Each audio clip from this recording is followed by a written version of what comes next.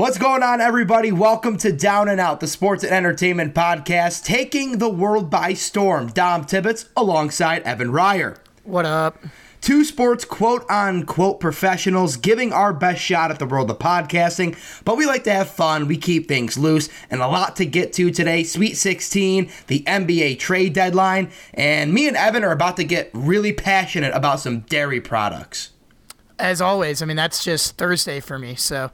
that's what I do. It really is what gets the people going. So without further ado, let's just bounce right into it. Let's get into it because I'm excited. This weekend, starting Saturday night, Sweet 16 action tipping off. I guess we'll just start right up in the West. If you heard our previous show, we broke down the first two rounds of just absolute madness in basketball. So many good games. And really, overall, I guess I just want to get your thoughts, but before we start talking about the matchups, just really good basketball. Really excited for what we're about to see this weekend.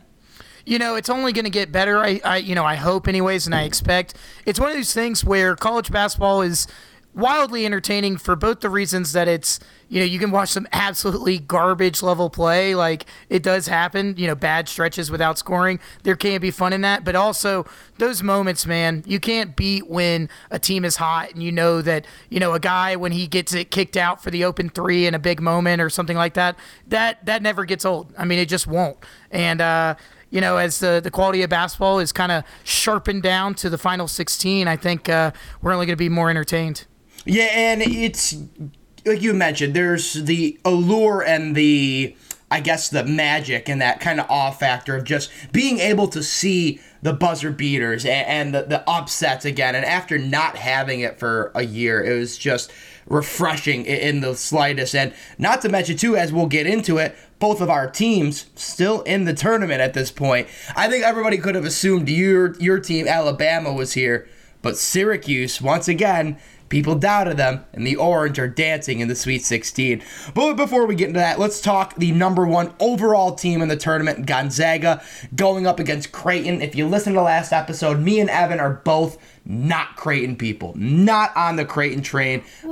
Just not in the slightest. Well, you brought up Alabama, too, and it's something I didn't even mention in the last episode, but the last time Alabama went to the tournament, they lost to Creighton and Dougie McBuckets in the opening round. The Beijing Shark legend, Dougie Buckets. And they played, awful, too, and Creighton played very bad, and honestly, Alabama should have won that game and lost by a singular point. And so, I hold some ill will from that, but just in general, never been a huge fan. Not to say that I'm a huge fan of Gonzaga either, but, I mean, when it comes down to it, when you start to break down this matchup, it's just, it's very, very clear, I think, what, the expectation is and what I truly believe will happen, which is just a curb stomp symphony. I just don't see how, Gonzaga doesn't just, 20 points at least, is kind of where I'm looking. But, college basketball is college basketball, so I can't wait to be proven wrong. Yeah, it's just watching Creighton's path to get there, right? A 1-point win over UC Santa Barbara, and then just they came out, played well against Ohio, but I think Ohio was a little bit in over their heads to even be in that situation from the get-go. I'm thinking the same thing. Gonzaga is just playing as good of basketball as you can be in this situation, and rightfully so, being the number one team.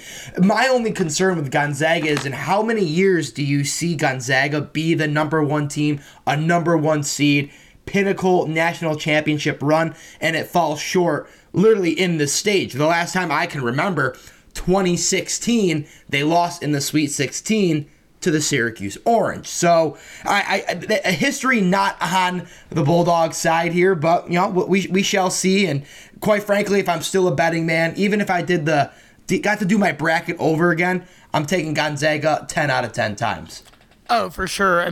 That spread is right now at 13.5, I believe, and honestly, I would hammer Gonzaga to cover. I feel really good about that. And And then, I think the big difference between this year's Gonzaga team and maybe previous years is that while previous teams were also dominant, I really don't see a weak spot, at least in the starting five on this team. I mean, they're deep too, but you think about Jalen Suggs. I mean, he's arguably the best player in the tournament at this point. Now that Kate Cunningham's out, I would say that was his number one competitor. He's gone, so Jalen Suggs is arguably the best player left. And the way Drew Timme's played in the past two games on the inside, he's just like I forget the guy's name for Loyola Chicago right now, but he's like him. He doesn't necessarily look the part, but the dude can ball. He can ball. Those are those sneaky dudes, the dudes that look like they maybe are a gas station clerk at a 7-Eleven, and they just come up and they kind of lace up the and ones, and they're just absolute ballers. Like, those are the guys that make March Madness. Those are the guys you absolutely have to keep your eye on the basketball court. No doubt. And I think it's just, at least, we can talk about later how far exactly Gonzaga can go or if they'll clearly beat everyone else remaining. But I think for Saturday, it should be a lock that they beat Creighton by a pretty good score. And who they will play will be the winner of USC-Oregon, a 6-7 matchup in the Sweet 16. It's not often we're kind of treated to this, but as we alluded to, more so you on this, Evan, that you said in the previous podcast, probably one of the best balanced matchups in terms of two teams going against each other that would be a problem for anybody else playing against them. Yeah, I mean, really, well, what I was saying, too, is that from the, Pac-12 perspective, like if, someone's just purely cheering on the Pac-12 in basketball, which, based on Twitter the past week, those people have been coming out of the woodwork. Mm-hmm. This sucks. Like, it sucks to have to watch two really hot teams, two really talented teams, go up against each other because, like, you don't want to see that. You'd rather see... They both seem like they're playing their very best basketball, and or at least, I'm happy that, my team doesn't have to play them. But from the other perspective, from that Pac-12 perspective, it's definitely a bad beat where you're like, man, we got 4 teams in the Sweet 16, and arguably our 2 best bets have to play each other. I mean, that blows, to say the least. Yeah, it's tough when, and I agree with you fully, because if you are a Pac-12 fan, how cool would it be to know that if you could somehow managed to get Oregon State, UCLA, USC, Oregon all in the Elite Eight, or God forbid the Final Four, right? In some wild scenario. It absolutely is just a curb stomp once again to the Big Ten, proving just how much in a cluster fire dump that the Big Ten is when it comes to postseason athletics, especially in college basketball. Kind of the wheels spinning off the train there. I think it's a 50-50 for me in terms of who I would take to win this. I think in my bracket, I never had either of these teams going so far, and I think in my second chance, I think I gave the edge to Oregon. I just like Oregon's experience. They've been here. They've played kind of that low seed upset role in the tournaments prior. I think they're well coached, and USC just always seems to me like they seem like the team who would let me down first. They're the ones who stand me up at the Carrabba's Italian Grill, and Oregon is at least going to be there to take me to Golden Corral after, if that makes sense. I don't know if either sounds especially great, but even best case scenario, that's still pretty rough that you're going to Golden Corral. Yeah, but it's a buffet though, and I'm satisfied at the end. That's what Oregon gets me. I'm satisfied with picking Oregon because I feel like I'd be satisfied to watch them play in the Elite Eight. Fair enough. I definitely am picking Oregon on this one. I think either team can definitely win, but just based on gut feeling and watching Oregon the past 2 games, I mean, I think in the previous game, because they had that, they basically had the bye against VCU in the first round. I just think they look insane right now, but it's worth pointing out that history does prove me wrong and prove you right, because the only time that Oregon and USC played this year, USC got that W 72-58. So, it's a singular rematch. They only played once this year. So be curious. And that was actually not that long ago. That was on February 22nd. So kind of worth noting that USC did, kind of handle Oregon not that long ago. But that's like I said, that's interesting. I think right now, I mean, Oregon just looks, don't get me wrong here, folks, delectable. I mean, they look incredible right now. So that duck is looking good. Yeah, roast that bitch and put some orange glaze on there, and I'm chowing down.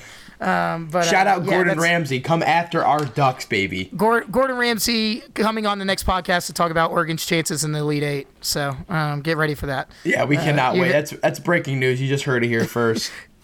Debut.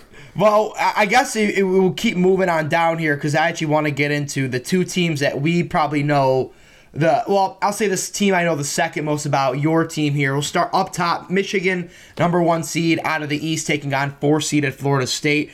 I think probably out of all the 1 seeds that are still playing between Michigan, Gonzaga, Baylor, and this is going to sound like very obvious, but I think it very much goes without saying. Florida State not only has the chance to upset Michigan or beat Michigan right at this point, but I think Florida State could handle Michigan if Florida State does everything right. We saw that in the second half of the Colorado game. They limited Colorado's three-point shooting ability. MJ Walker kind of came up and just took control of the reins. He was the only guy on this team that was there when they lost to Michigan 2 years ago in the NCAA tournament. So kind of the revenge factor is on Florida State's side in this matchup. And being that it's the first Sweet 16 under Juwan Howard for Michigan, just question marks. Too many question marks for me to fully, pick the 1 seed to win this. I like Florida State in this matchup. I think I definitely still think Michigan's the favorite, but I think you definitely have a point. Based on what I've seen, you've obviously seen so much more than me, so call me an idiot if need be, which would be the first of many times.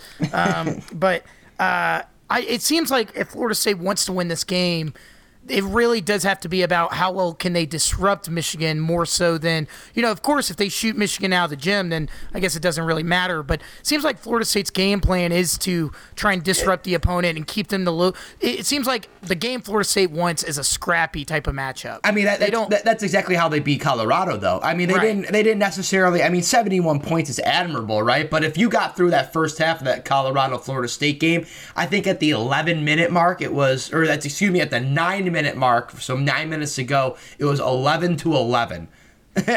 So Florida State's offense is so hit or miss that you're very right in the fact they have to rely on the one thing that goes for them, and that's their defense. They are very, very good at taking teams out of their rhythm and what they do. The counter to that, though, and I think you're probably going to get to it, is can Michigan, because they do have the amount of playmakers that just makes it impossible for Florida State to be able to limit everybody, if that makes sense.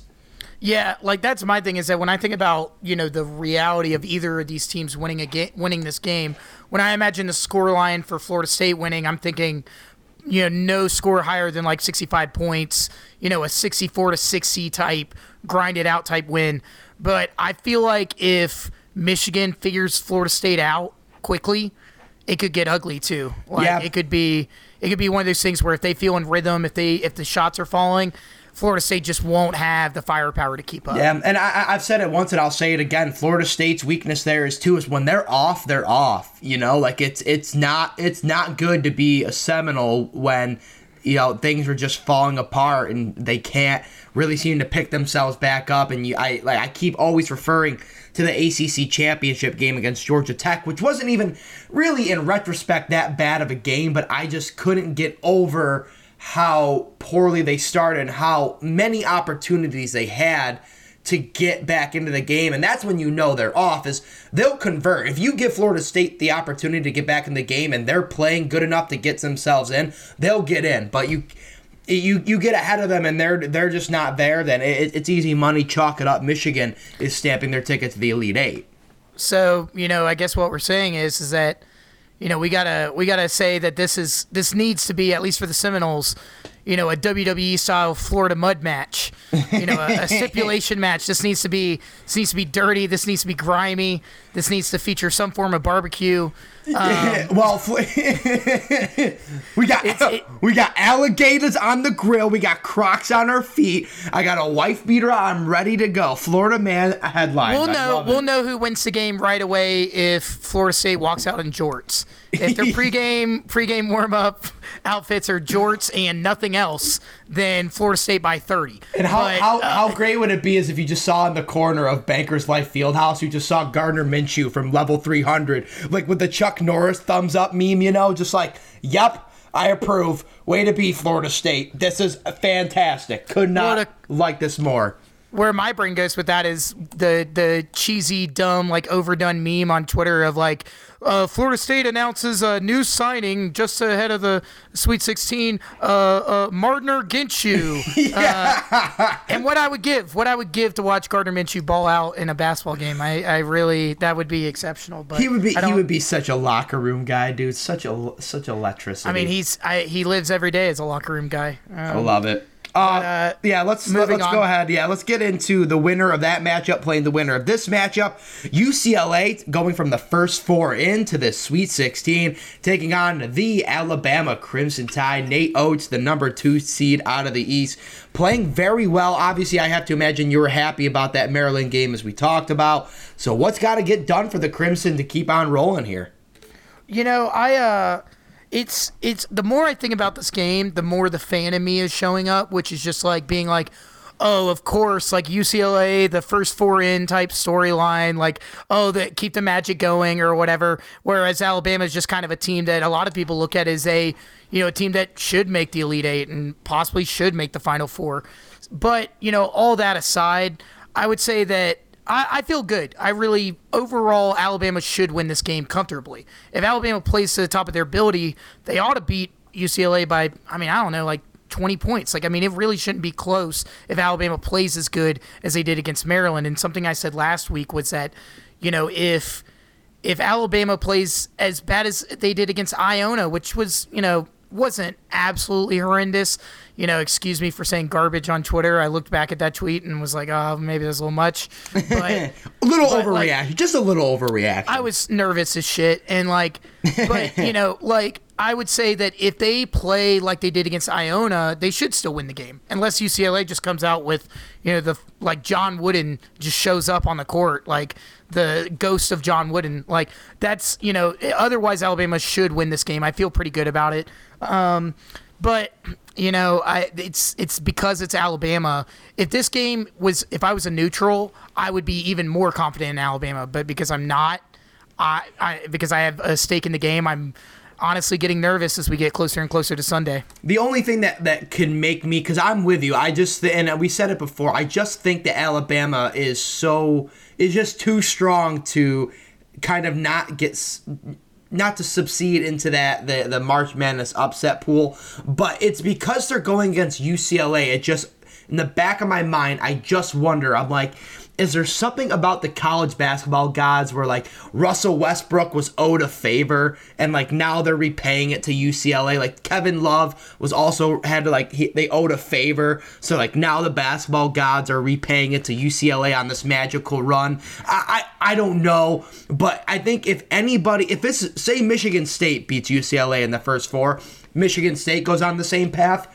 and it's Michigan State Alabama, I would bet my entire mortgage and my sister's house on a future mortgage that she doesn't even own yet on Alabama, without a doubt in my mind.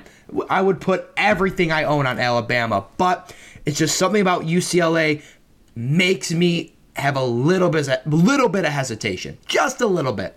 What I want to believe, because I brought this idea up, it's common idea of just that, is that really good game you just played?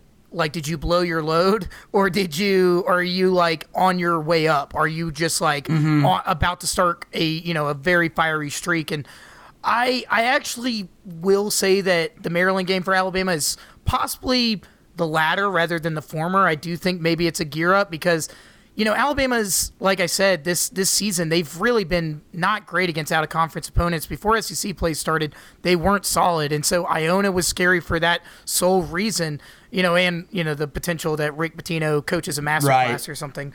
But with Maryland, it was another situation where it's this is a good team with, solid talent across the board, but they're out of conference, and Alabama really hadn't executed that well. Now that they've kind of boat raced an out-of-conference team, I'm thinking – there's no reason why this team should be scared in any type of way.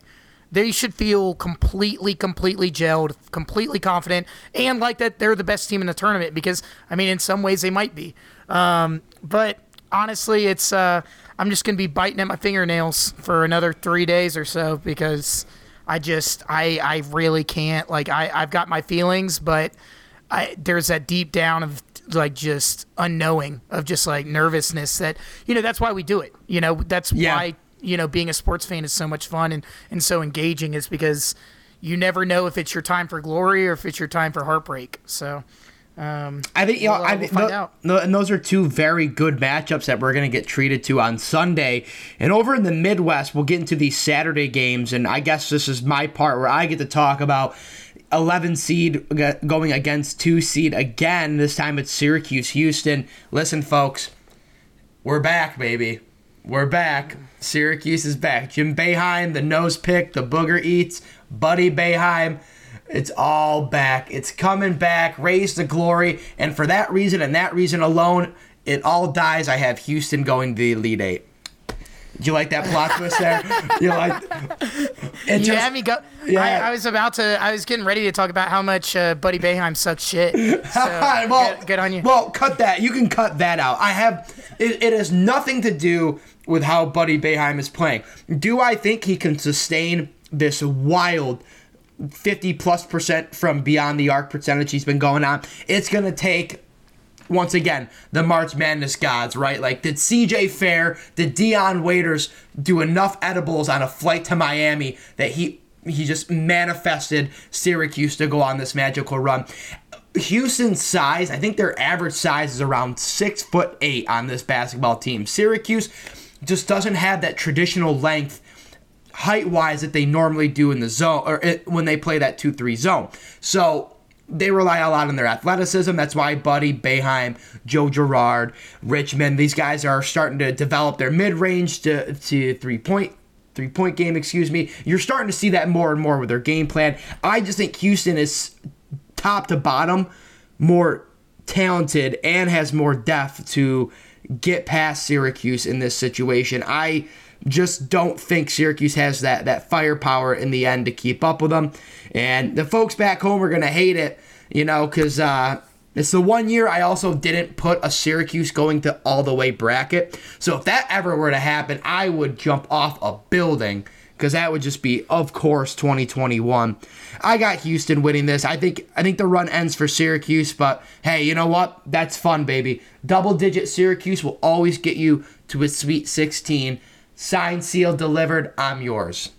I'm just imagining like it's the like I don't know the name of the song, but the classic like bum bum bum bum bum bum. Like as Buddy Boeheim is taking a three, and one of those like 7-foot dudes just like smack the ever living shit out of the ball into like the second deck. Like just it's over for you. Well, the thing with Buddy now though is the thing that's tough though is the first 2 rounds. Buddy Boeheim obviously has around the people who know the program in Syracuse and around the state of New York and around the country, they obviously know him as Jim's son. They knew him as, another good shooter that's been trained by Jerry McNamara. It's coming up in the program. But the first 2 rounds of this tournament, Buddy was just able to kind of still fly in under that radar, and I think he was still playing like the chip on the shoulder underrated card, right? Like, Buddy has the attention now. He's going to be double-teamed a lot, and I'm just scared of who else can step up to help. Joe Girard is so spotty. Gary Richmond also spotty as well when he's getting it on the court. I just don't know what else Syracuse has in the tank to be able to counter what Houston brings in. So I think Houston wins as well, and so we can agree on that. But I have a question for you. Yeah. What is the number that Buddy Boeheim has to score for Syracuse to win this game? See, I think he's... Is it like 30? Is it like 35? I don't think... Honestly, because here's the other thing I wanted to bring up too real quick.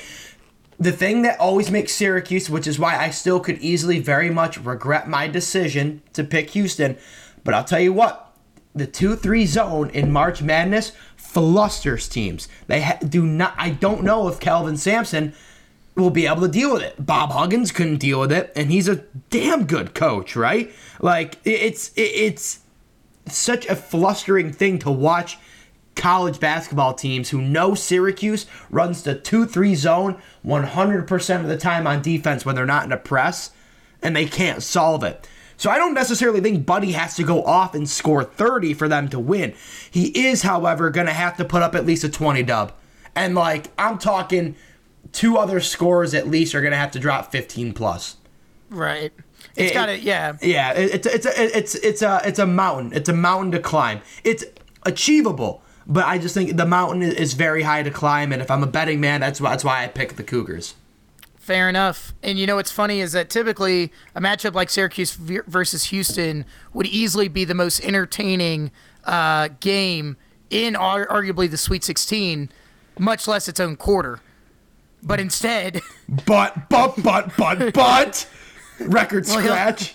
Loyola Chicago and Oregon State. I mean, we were hype about it last episode, and I mean, I literally cannot wait for 2:40 p.m. Central Time on Saturday, because I mean, I think Loyola Chicago wins, but literally that I have no expectations for that game. I'm just down to be entertained.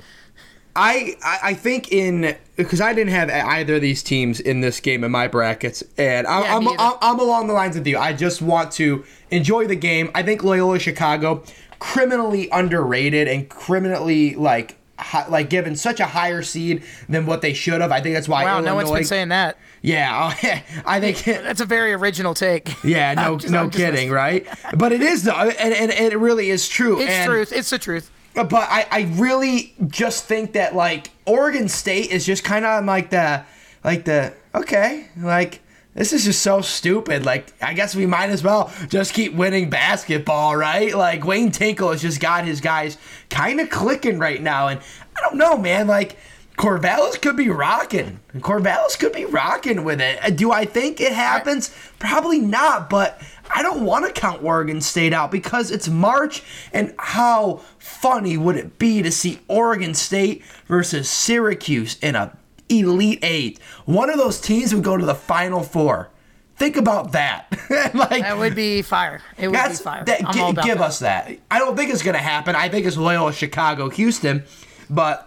like you said, I can't wait for Saturday.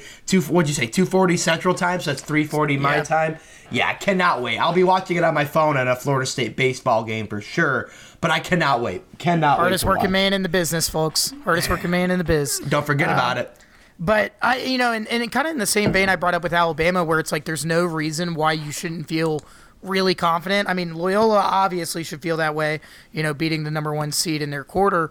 But I think Oregon State has no reason to not feel that. You beat a team like Tennessee, which, I brought up the fact that I was not shocked to see Tennessee lose in the previous episode, but still, you beat a team of Tennessee's quality by 14.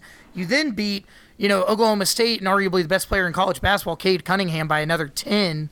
I mean, I really do think this matchup will be great, just because I think Oregon State's going to come out thinking, yeah, why not?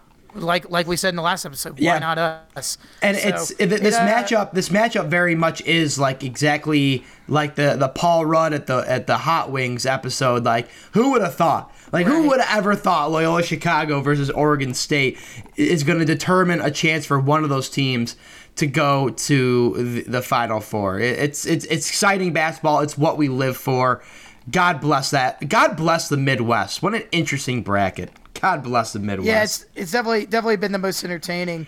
But to sum up, I think I do think Loyola Chicago is gonna take the dub, and it'll be.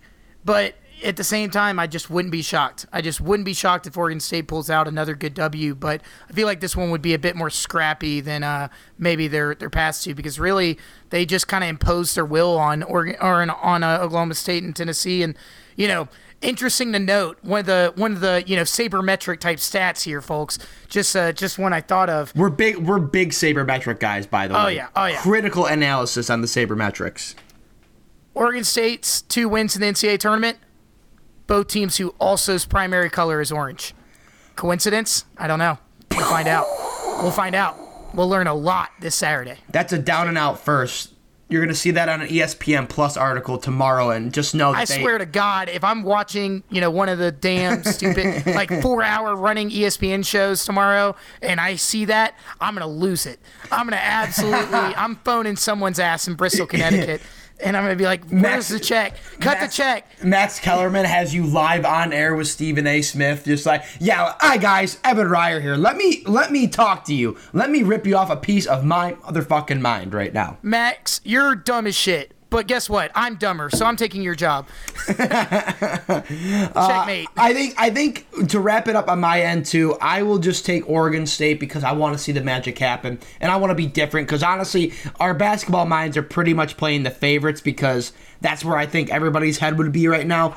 I'm taking Oregon State just because trust the tinkle. When you need it in a hinkle, take a little tinkle. I hate your guts. All right. Let's move on. Oral Roberts, Arkansas, another just incredible run.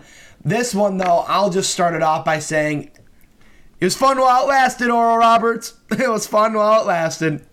I feel the same way. I mean, I've watched Arkansas definitely a few times this year, and like I said in the last episode, one of the few SEC teams to beat Alabama this year.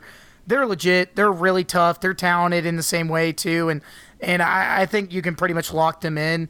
I mean, the only way I can imagine around it is that, Oral Roberts, the guy's scamming all of his years, God may pay back the money he quote unquote raised for yeah. God and be like, all right, I got you, homie, and seeing them through. But I don't know. It's going to be tough. I don't know. I mean, that's a lot of, you got to imagine. So you're asking Oral Roberts to go to God when in the same city, Sister Jean is sitting there sending shot prayers out, trying to get her team in there. That's a lot of, I think the man upstairs is booked for this tournament. I just don't know if he has that. I don't know if he has that lust in him. I'm just laughing at the idea of Sister Jean's caretaker, wondering why she's side eyeing an empty seat. She's like, that's Oral Roberts right there.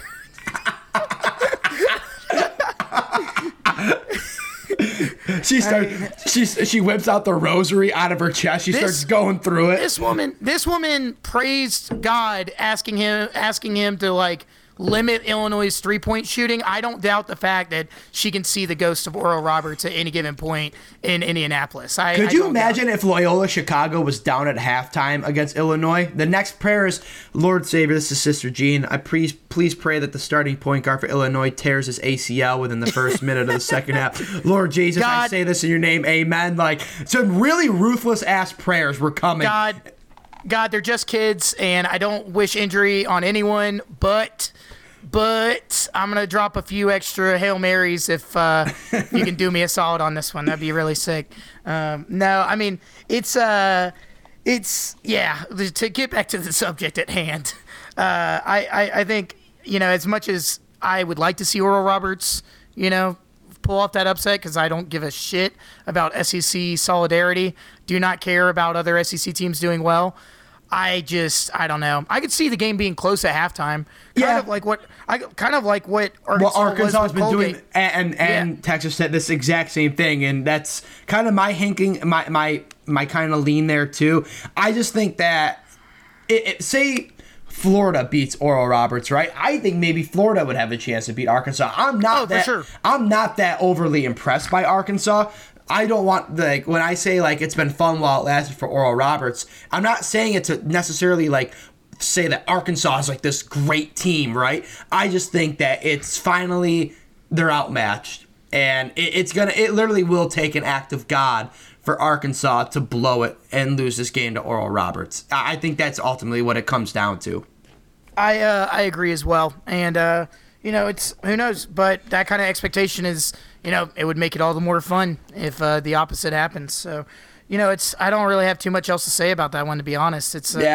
It's chalky as can be, but I think so, those chalky types of matchups are. And I would say too that if Oral Roberts made the Elite Eight, you would have to start. I know teams have gotten farther, George Mason, yeah, and whatever, but you would have to wonder where they're at all time in terms of Cinderella runs. I mean, if they got to the Elite Eight, if they beat Arkansas, because if they got beat by definitely top 5, top 10. I mean, it would be it definitely be up there. Because if they went and lost to Baylor or Villanova in the next round, I mean, that would be fair. That'd be like, all right, that was still a great run.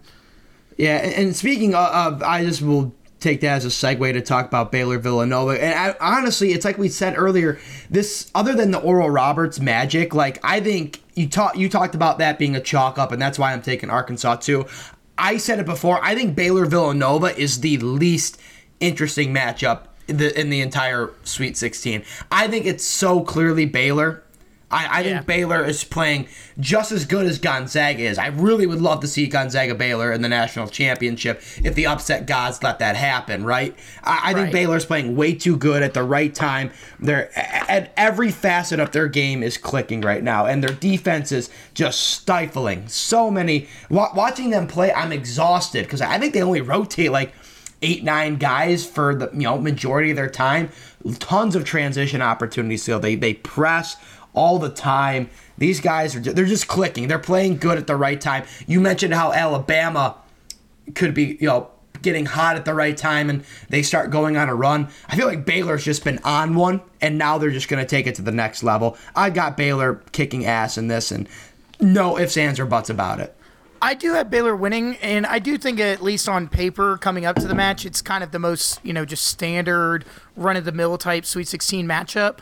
That being said, I do see a scenario in which Villanova could definitely give Baylor a game. This is, mostly just because, it's not like either team has necessarily played really great opponents. I mean, Villanova played Winthrop and North Texas, and Baylor played Hartford, and I mean, okay, Wisconsin's definitely a better team than any of those other teams mentioned, but I mean, still a comfortable team for Baylor to beat, really. But I don't know. I think I could see Villanova if they come out strong, they start out hot. Could be a game that if they can at least get that start that they're looking for, could be. I still see a Baylor win, but it could be close. I could see a kind of back and forth matchup down the stretch, and I would go for that. I think part of what I'm saying too is just driven by the fact that when I was a little kid, I thought Villanova had the coolest names, so I pretty much picked them to go to like the Elite Eight in like every bracket ever. They could be like awful, and I was just like, nah, Nova, that's the coolest shit. Villanova still actually arguably has the best national tournament moment in history of college basketball. Chris Jenkins buzzer beater. No doubt. I mean, that's up there for sure. But we can rank that maybe when we're coming up to the Final Four. That'd be good. Top 5. Do our top 5s. Oh, yeah. Look at us creating content while we talk about our shows. That's called production, baby. That's what it's called production, and it's called we really don't plan this shit out very well. Yeah, me and we were literally talking by the seat of our pants. We were literally talking before we got here. We both are on like 12-hour work days. I'm recording this at 1:15 in the morning Eastern time right now, but we're here because we love it and we love what we do. But yeah, no, we plan it, we wing it, we keep it loose, and we have fun. And because of that, I'll leave it up to you, Evan. You have any last words to say before we head over to the cash grab? No, not really. Just that I'm looking forward to the Sweet 16, and I'm desperate for Alabama to not lose. So that's all I got. Yeah, we'll be with you guys next week. Probably, I think Wednesday you'll hear from us about sometime midweek. We wrap up the Elite Eight. We'll talk more stuff then. But hey, stay with us. We're going to go to the cash grab. Hear a word from our sponsors. When we come back, NBA trade deadline talks. And we got ice cream in the building, so get the pallets ready. Get the cookies and cream, get the sherbet, the mint chocolate chip, whatever you want. Get it ready. It's all coming up in just a little bit. No sugar cones. What? Oh my goodness. We're already on. All right. Oh my God. We'll be right back. This is Down and Out. Hey guys, Dom here. I want to tell y'all about Anchor.fm. Yes, Anchor.fm. If you haven't heard about Anchor, it's the easiest way to make a podcast. Let me explain. First off, it's free and there's tons of creation tools that allow you to record and edit your podcast right from your phone or computer. Don't know how to get your final product on all the major streaming platforms? Have no fear. Anchor will distribute your podcast for you so it can be heard on places like Spotify, Apple Podcasts, and many more. You can make money from your podcast with no minimum listenership. It's everything you need to make a podcast all in one place. Download the free Anchor app or go to Anchor.fm to get started and tell them Down and Out sent you. All right, let's get back to the show. All right, welcome back. Down and out. Time to talk NBA trade deadline frenzy. Been trying to say that 10 times fast today. Hasn't worked out once, folks, but really busy afternoon, and boy, did it escalate, Ev, really quick. From like noon till the trade deadline hit, or like 6:30 or whatever the time was. Woj was hitting up my DMs and or my phone more. He was asking you for scoops. Yeah, Woj was appearing more on the home screen of my phone than my crazy ex-girlfriend used to. Like that, he was going to work today, and you gotta love seeing Woj just have the ability to absolutely fucking sauce it up on trade deadline day. Dom, we all know you've never had a girlfriend. Chill out. Shoot, all right. No, but it's funny because, as anybody who's on sports Twitter, the battle between Woj and Shams has been raging super hard because Shams really has had Woj's number for the majority of the past year. But on deadline day, at least from what I was seeing, Woj seemed to be, first to everything. But who knows? It's talking about who's winning which scoops is probably the most boring thing. So let's just start with Victor Oladipo. Let's just talk about. That's the blockbuster move of the day. I would say it was definitely probably the most high profile player. Yeah, I think it's because Lowry stayed and Lowry didn't go anywhere. So yeah, in terms of somebody who went anywhere, that you definitely Victor Oladipo. Well, not to mention, too, that, going to the team that were in the finals last year and arguably weren't that far away from winning an NBA title. You have to wonder, obviously, the Heat haven't quite been, I would say, as just insane, in this, I guess, half of the season so far. But it's you do have to think that Victor Oladipo still has enough to be that kind of game-changing guy, or at least the type of guy that just one more person on that roster that you can't really, he's going to get his. And it definitely makes the, at least the potential for an Eastern Conference Finals or semifinals matchup between the Heat and the Nets that much more interesting. I agree with the fact that because I look back to the NBA Finals last year. It's just why the Lakers, I think, came out and really put it on them in 6 games is, because Jimmy Butler could really only have done so much. And, Tyler Hero, not to sound too cliche here, but he couldn't be the hero in the end, so to speak, right? And I'm quitting.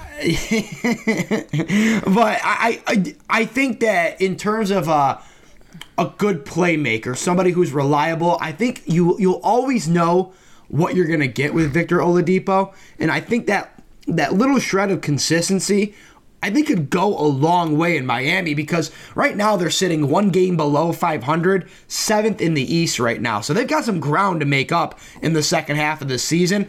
And so I can definitely see why they were so aggressive to go out and get somebody like Victor.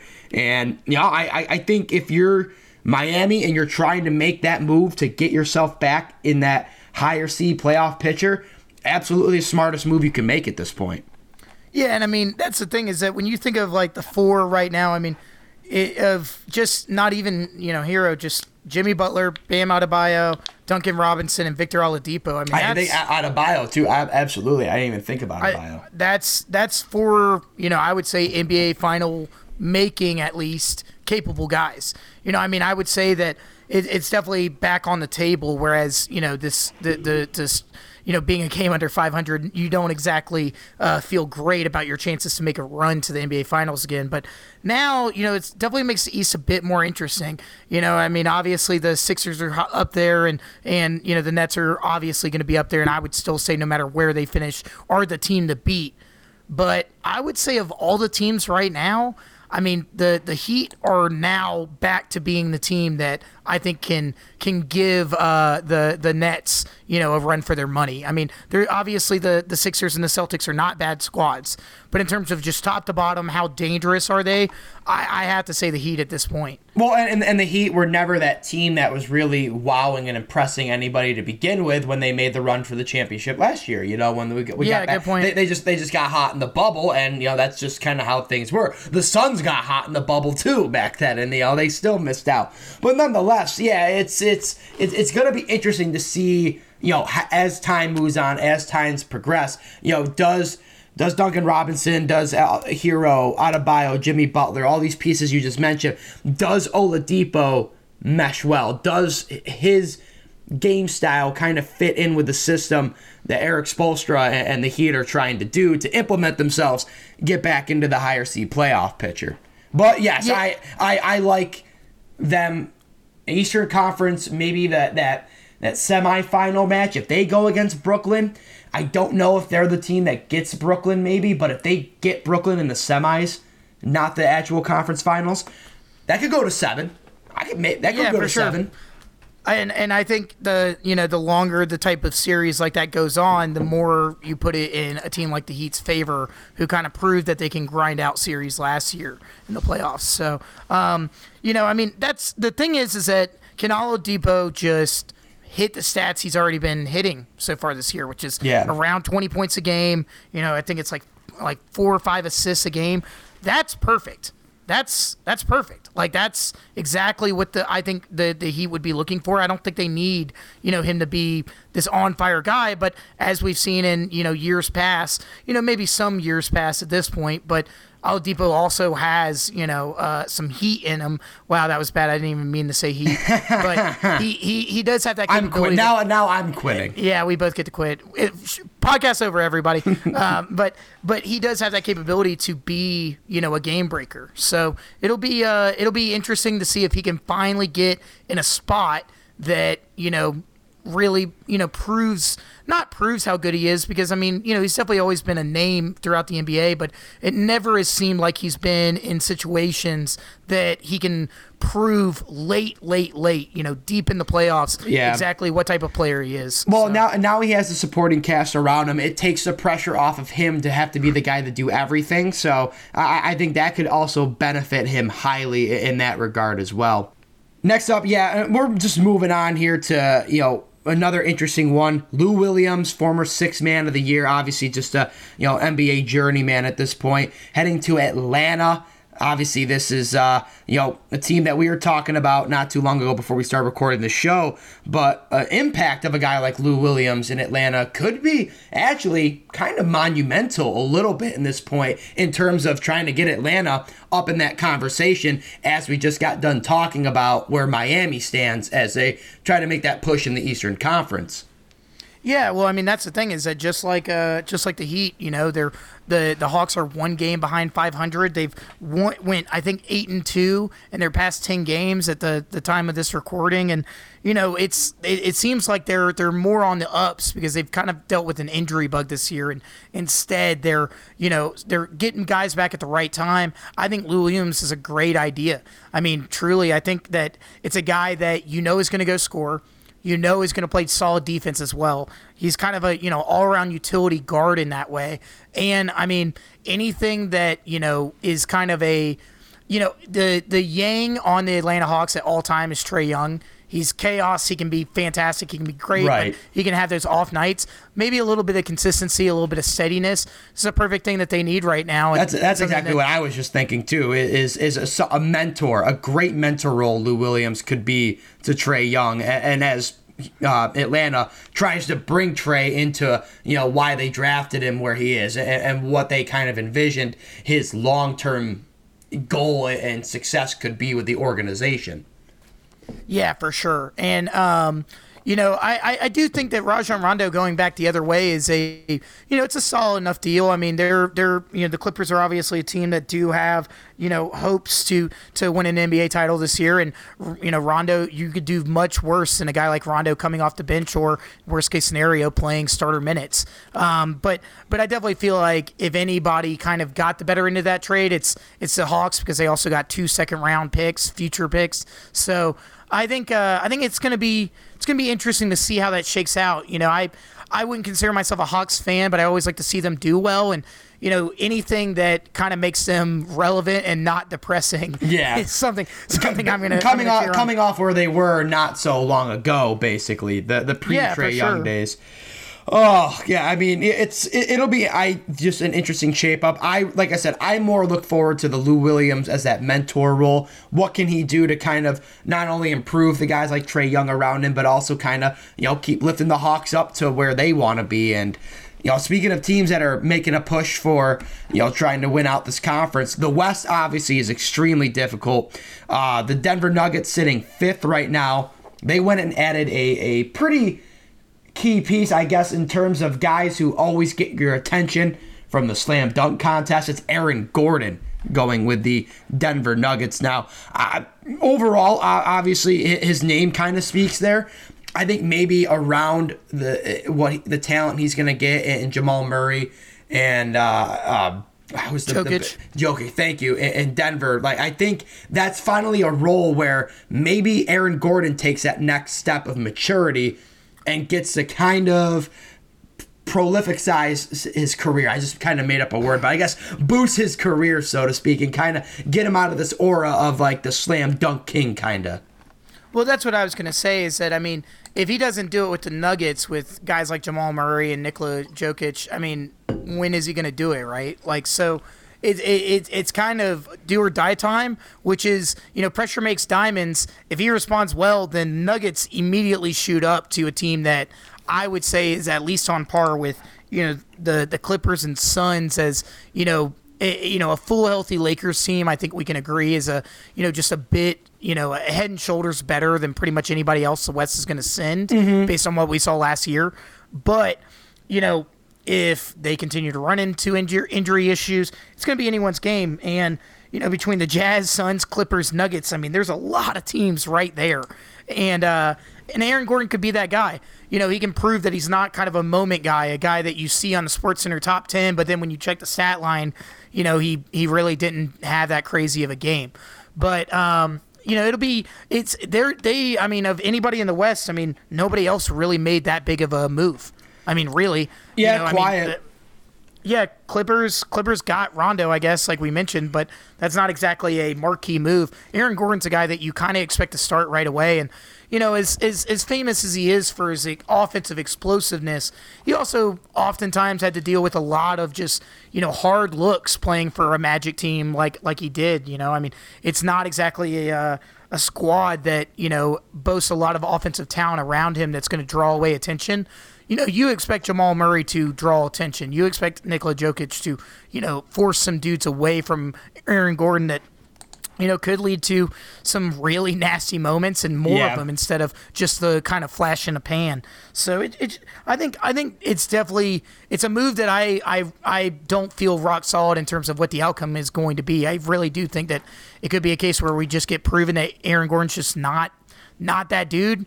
Or we realize that, damn, this man just wasted too many years in Orlando and should have gotten out of there sooner. So, was not to mention it's like the least desirable city in Florida. Orlando, as a Florida-born person, I have famously said, not famously, but many, many times, I will always say that Orlando is like the most soulless. Say it. You're famous. Say it with your chest, boy. Say it. Talk shit. I'm from Jacksonville, Florida, which might as well be like the Florida redneck capital. Like, I mean, it's the biggest city with the largest redneck population, Duval. I think. Duval forever. That being said, Jacksonville actually has like culture and actually has like interesting things going on, whereas I personally have never felt that way about Orlando. I hope I get like 400,000 emails from Orlandoites or whatever the fuck they call themselves and telling me about how wrong I am.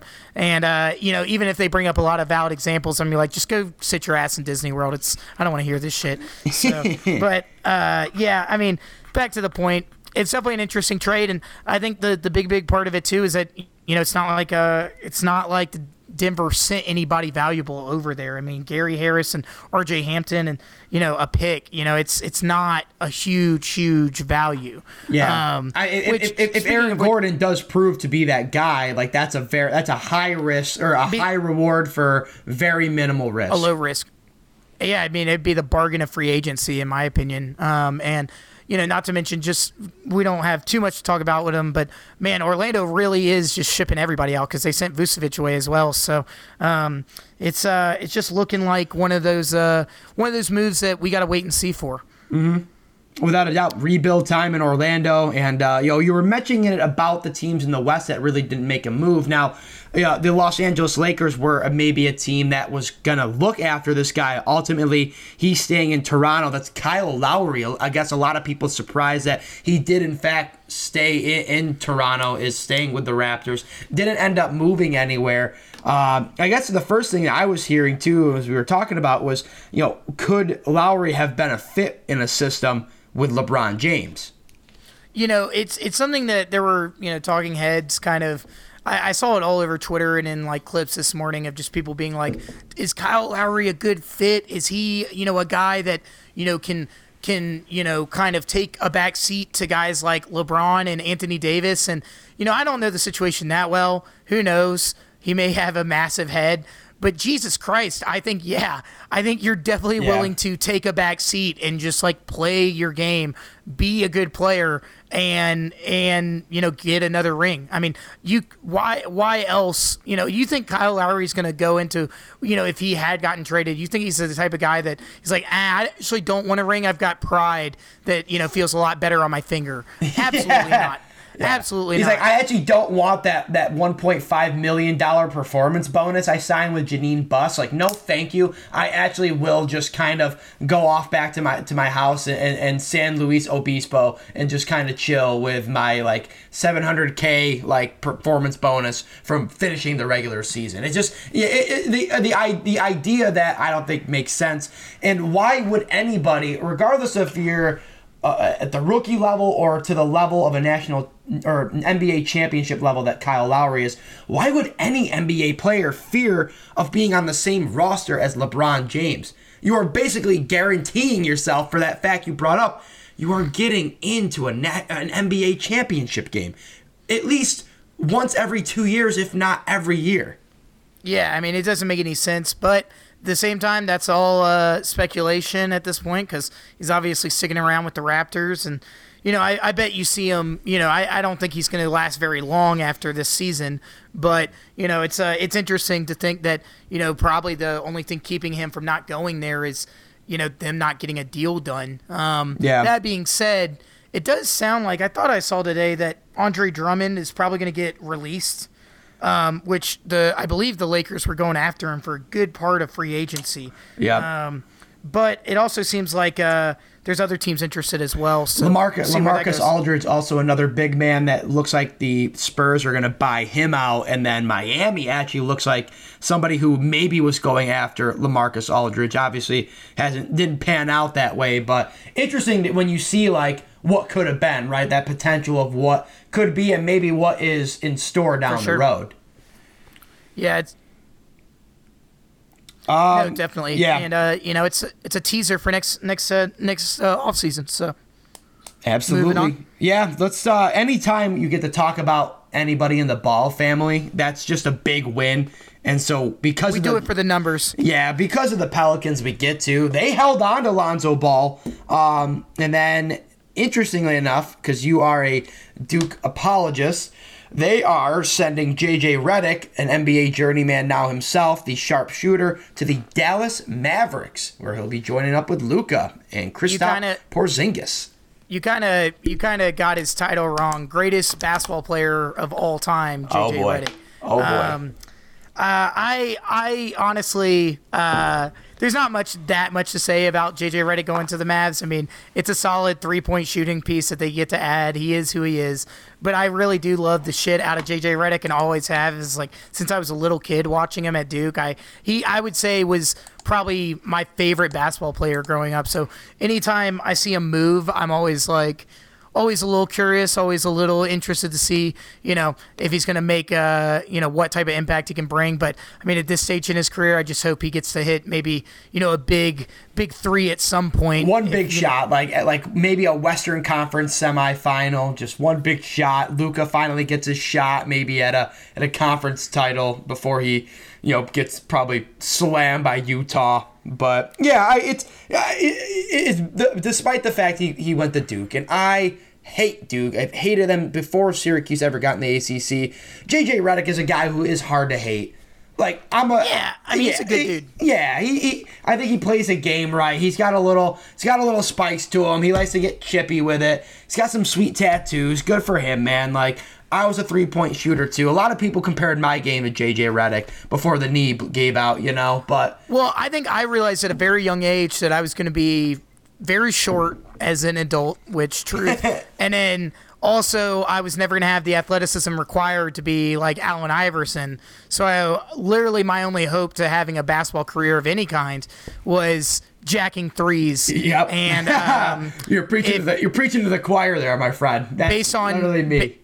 Based on you at home listening to this right now, it did not work. So, on to the next one, I guess. But no, and then Lonzo Ball sticking around is interesting. It could be one of those things that, just to speculate on that real quick, could be the type of thing where they didn't get to deal him and they end up looking at that as like a blessing in disguise.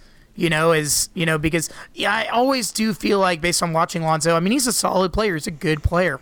And I've never had a problem with Lonzo. I always thought he played pretty well when he was with the Lakers and when he was playing alongside LeBron. Like I thought he had the pieces there. He just needed the right coach, right system to kind of get him over the hump and make him a good NBA point guard.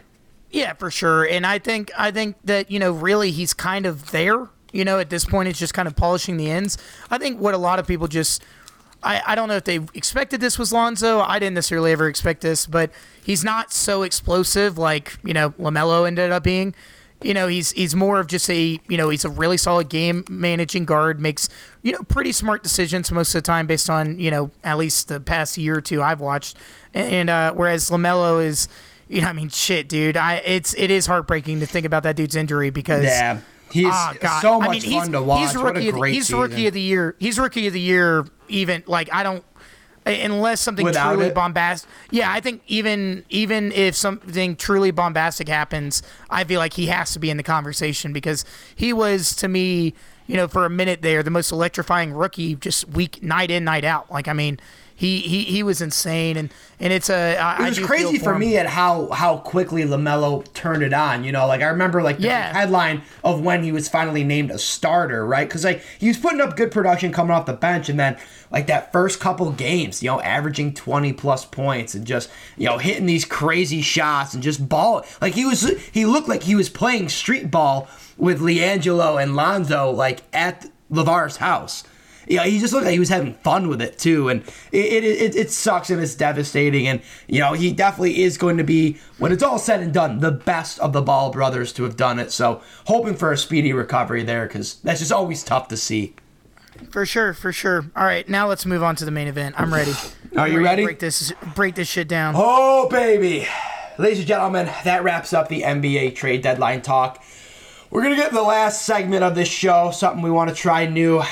We're going to get into the down-and-out rankings. And the first thing we're going to talk about, something that me and Evan are extremely passionate about. Top 5 ice cream flavors. Be sure to follow us on social media at Down and Out on Twitter. Vote for who you think had the best list. Comment on what we missed or what you think is overrated. Evan, since I'm talking, I'll let you go first since this actually was your category. I'll let you have first choice. Go ahead and give us pick number 1 of Evan Ryer's top 5 ice cream flavors. Well, get ready, folks, because I have a question. Do we want to do draft style where we pick them off the board, or do you want to do ranking them? Because if we're ranking them, let's just go 5 to 1. And then we each say 5 down to 1. Or draft. Let's do draft style because I can't make up the rankings in my head right now. It's 1:50 in the morning. Let's do draft style. So go ahead. You are the Houston Rockets. You have you won the lottery. Congratulations.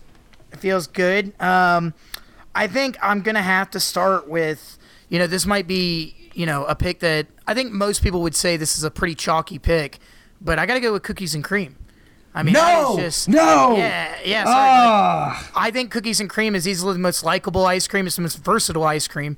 I mean, it's just one of those things where it's like if vanilla was cool instead of not. Yeah, he came in. Vanilla basically came to school in an '80s Chevelle with a leather jacket on, but when it was cool and Yeah, I feel that vibe. I'm just picturing him I'm trying not to picture cookies and cream dressed up as John Travolta from Grease, doing my best to avoid that, but I see where you're going with it. And I agree because that was my number 1. So, damn you. All right. Well, then how do you respond to this challenge, sir? So, I go back to my number 2, which is a go-to for me ever since I've been a kid. And I'm going to be generic, but I'm going to focus in on one flavor. My number one, on a nice hot summer day, the local ice cream store, preferably when it's homemade, orange sherbet.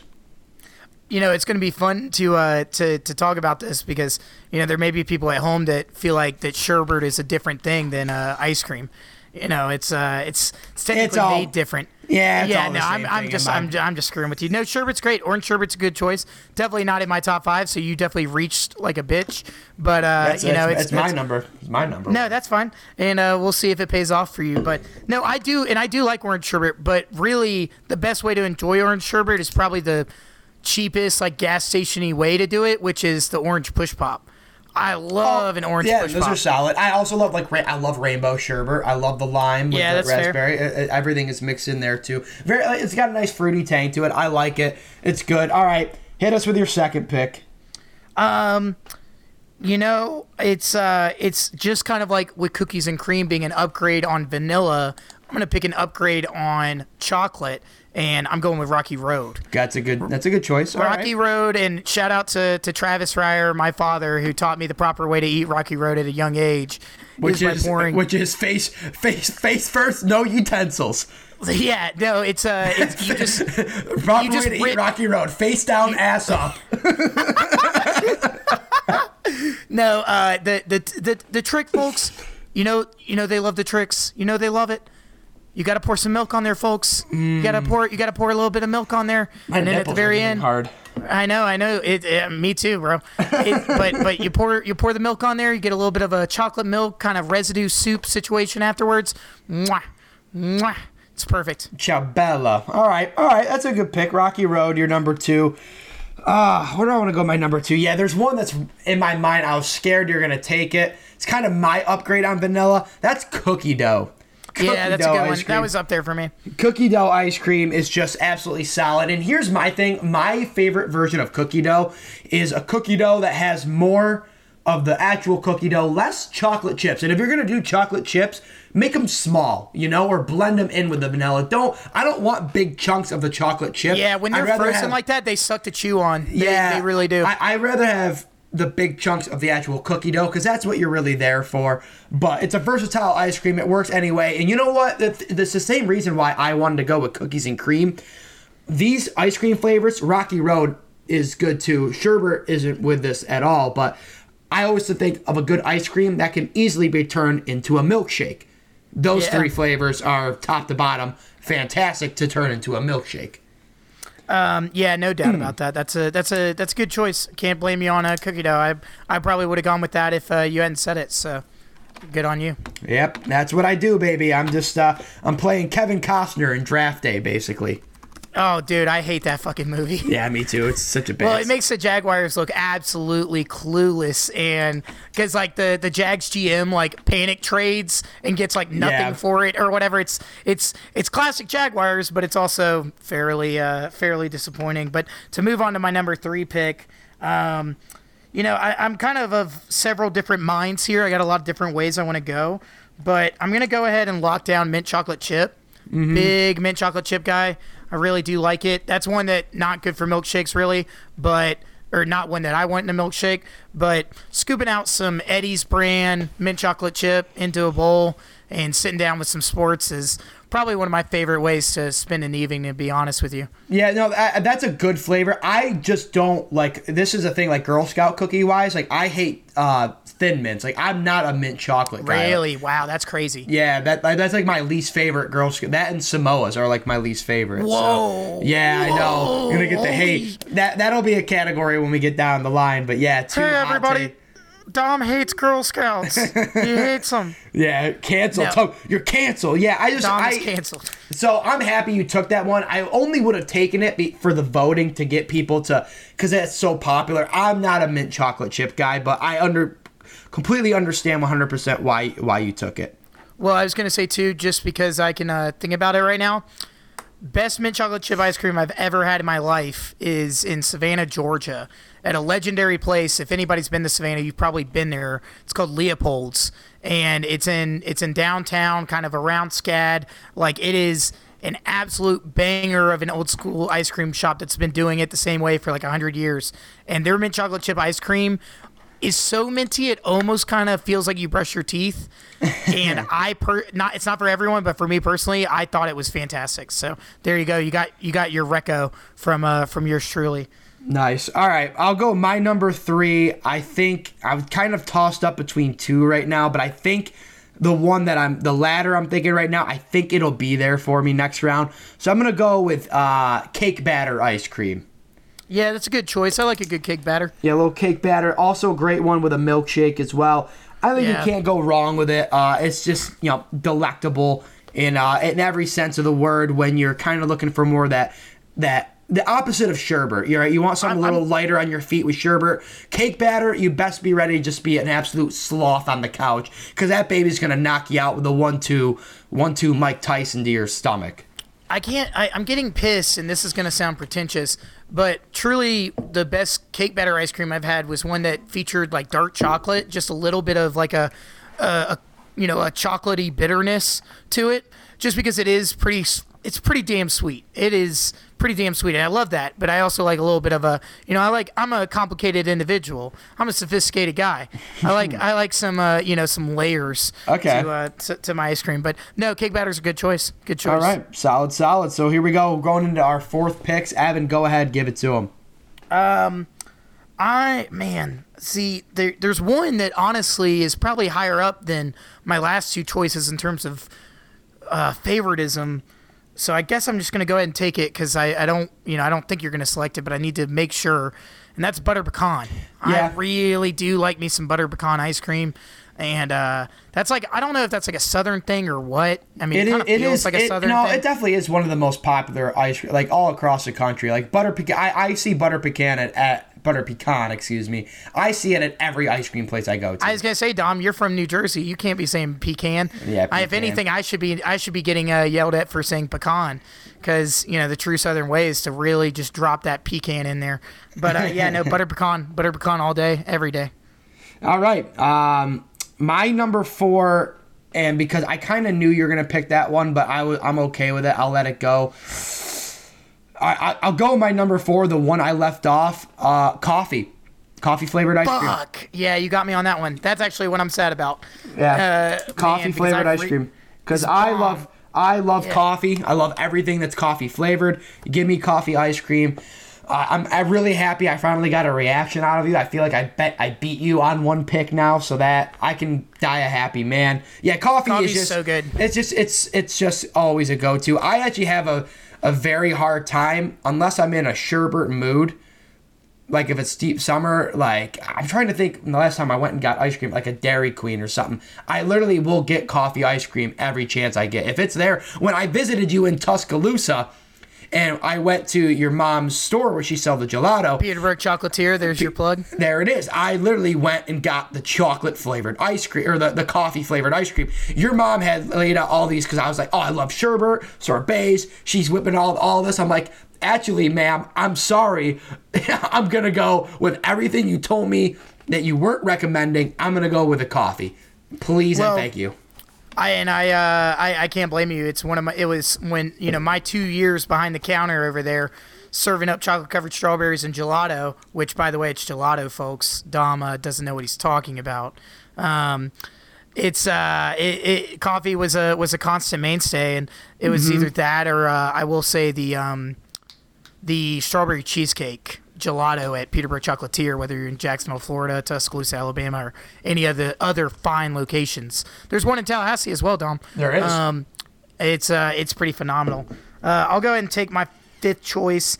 I'm actually having a hard time because I was thinking I might be able to get away with the coffee at that spot. Not today. I'm a Tumbo. No. I wanna just take a quick sojourn.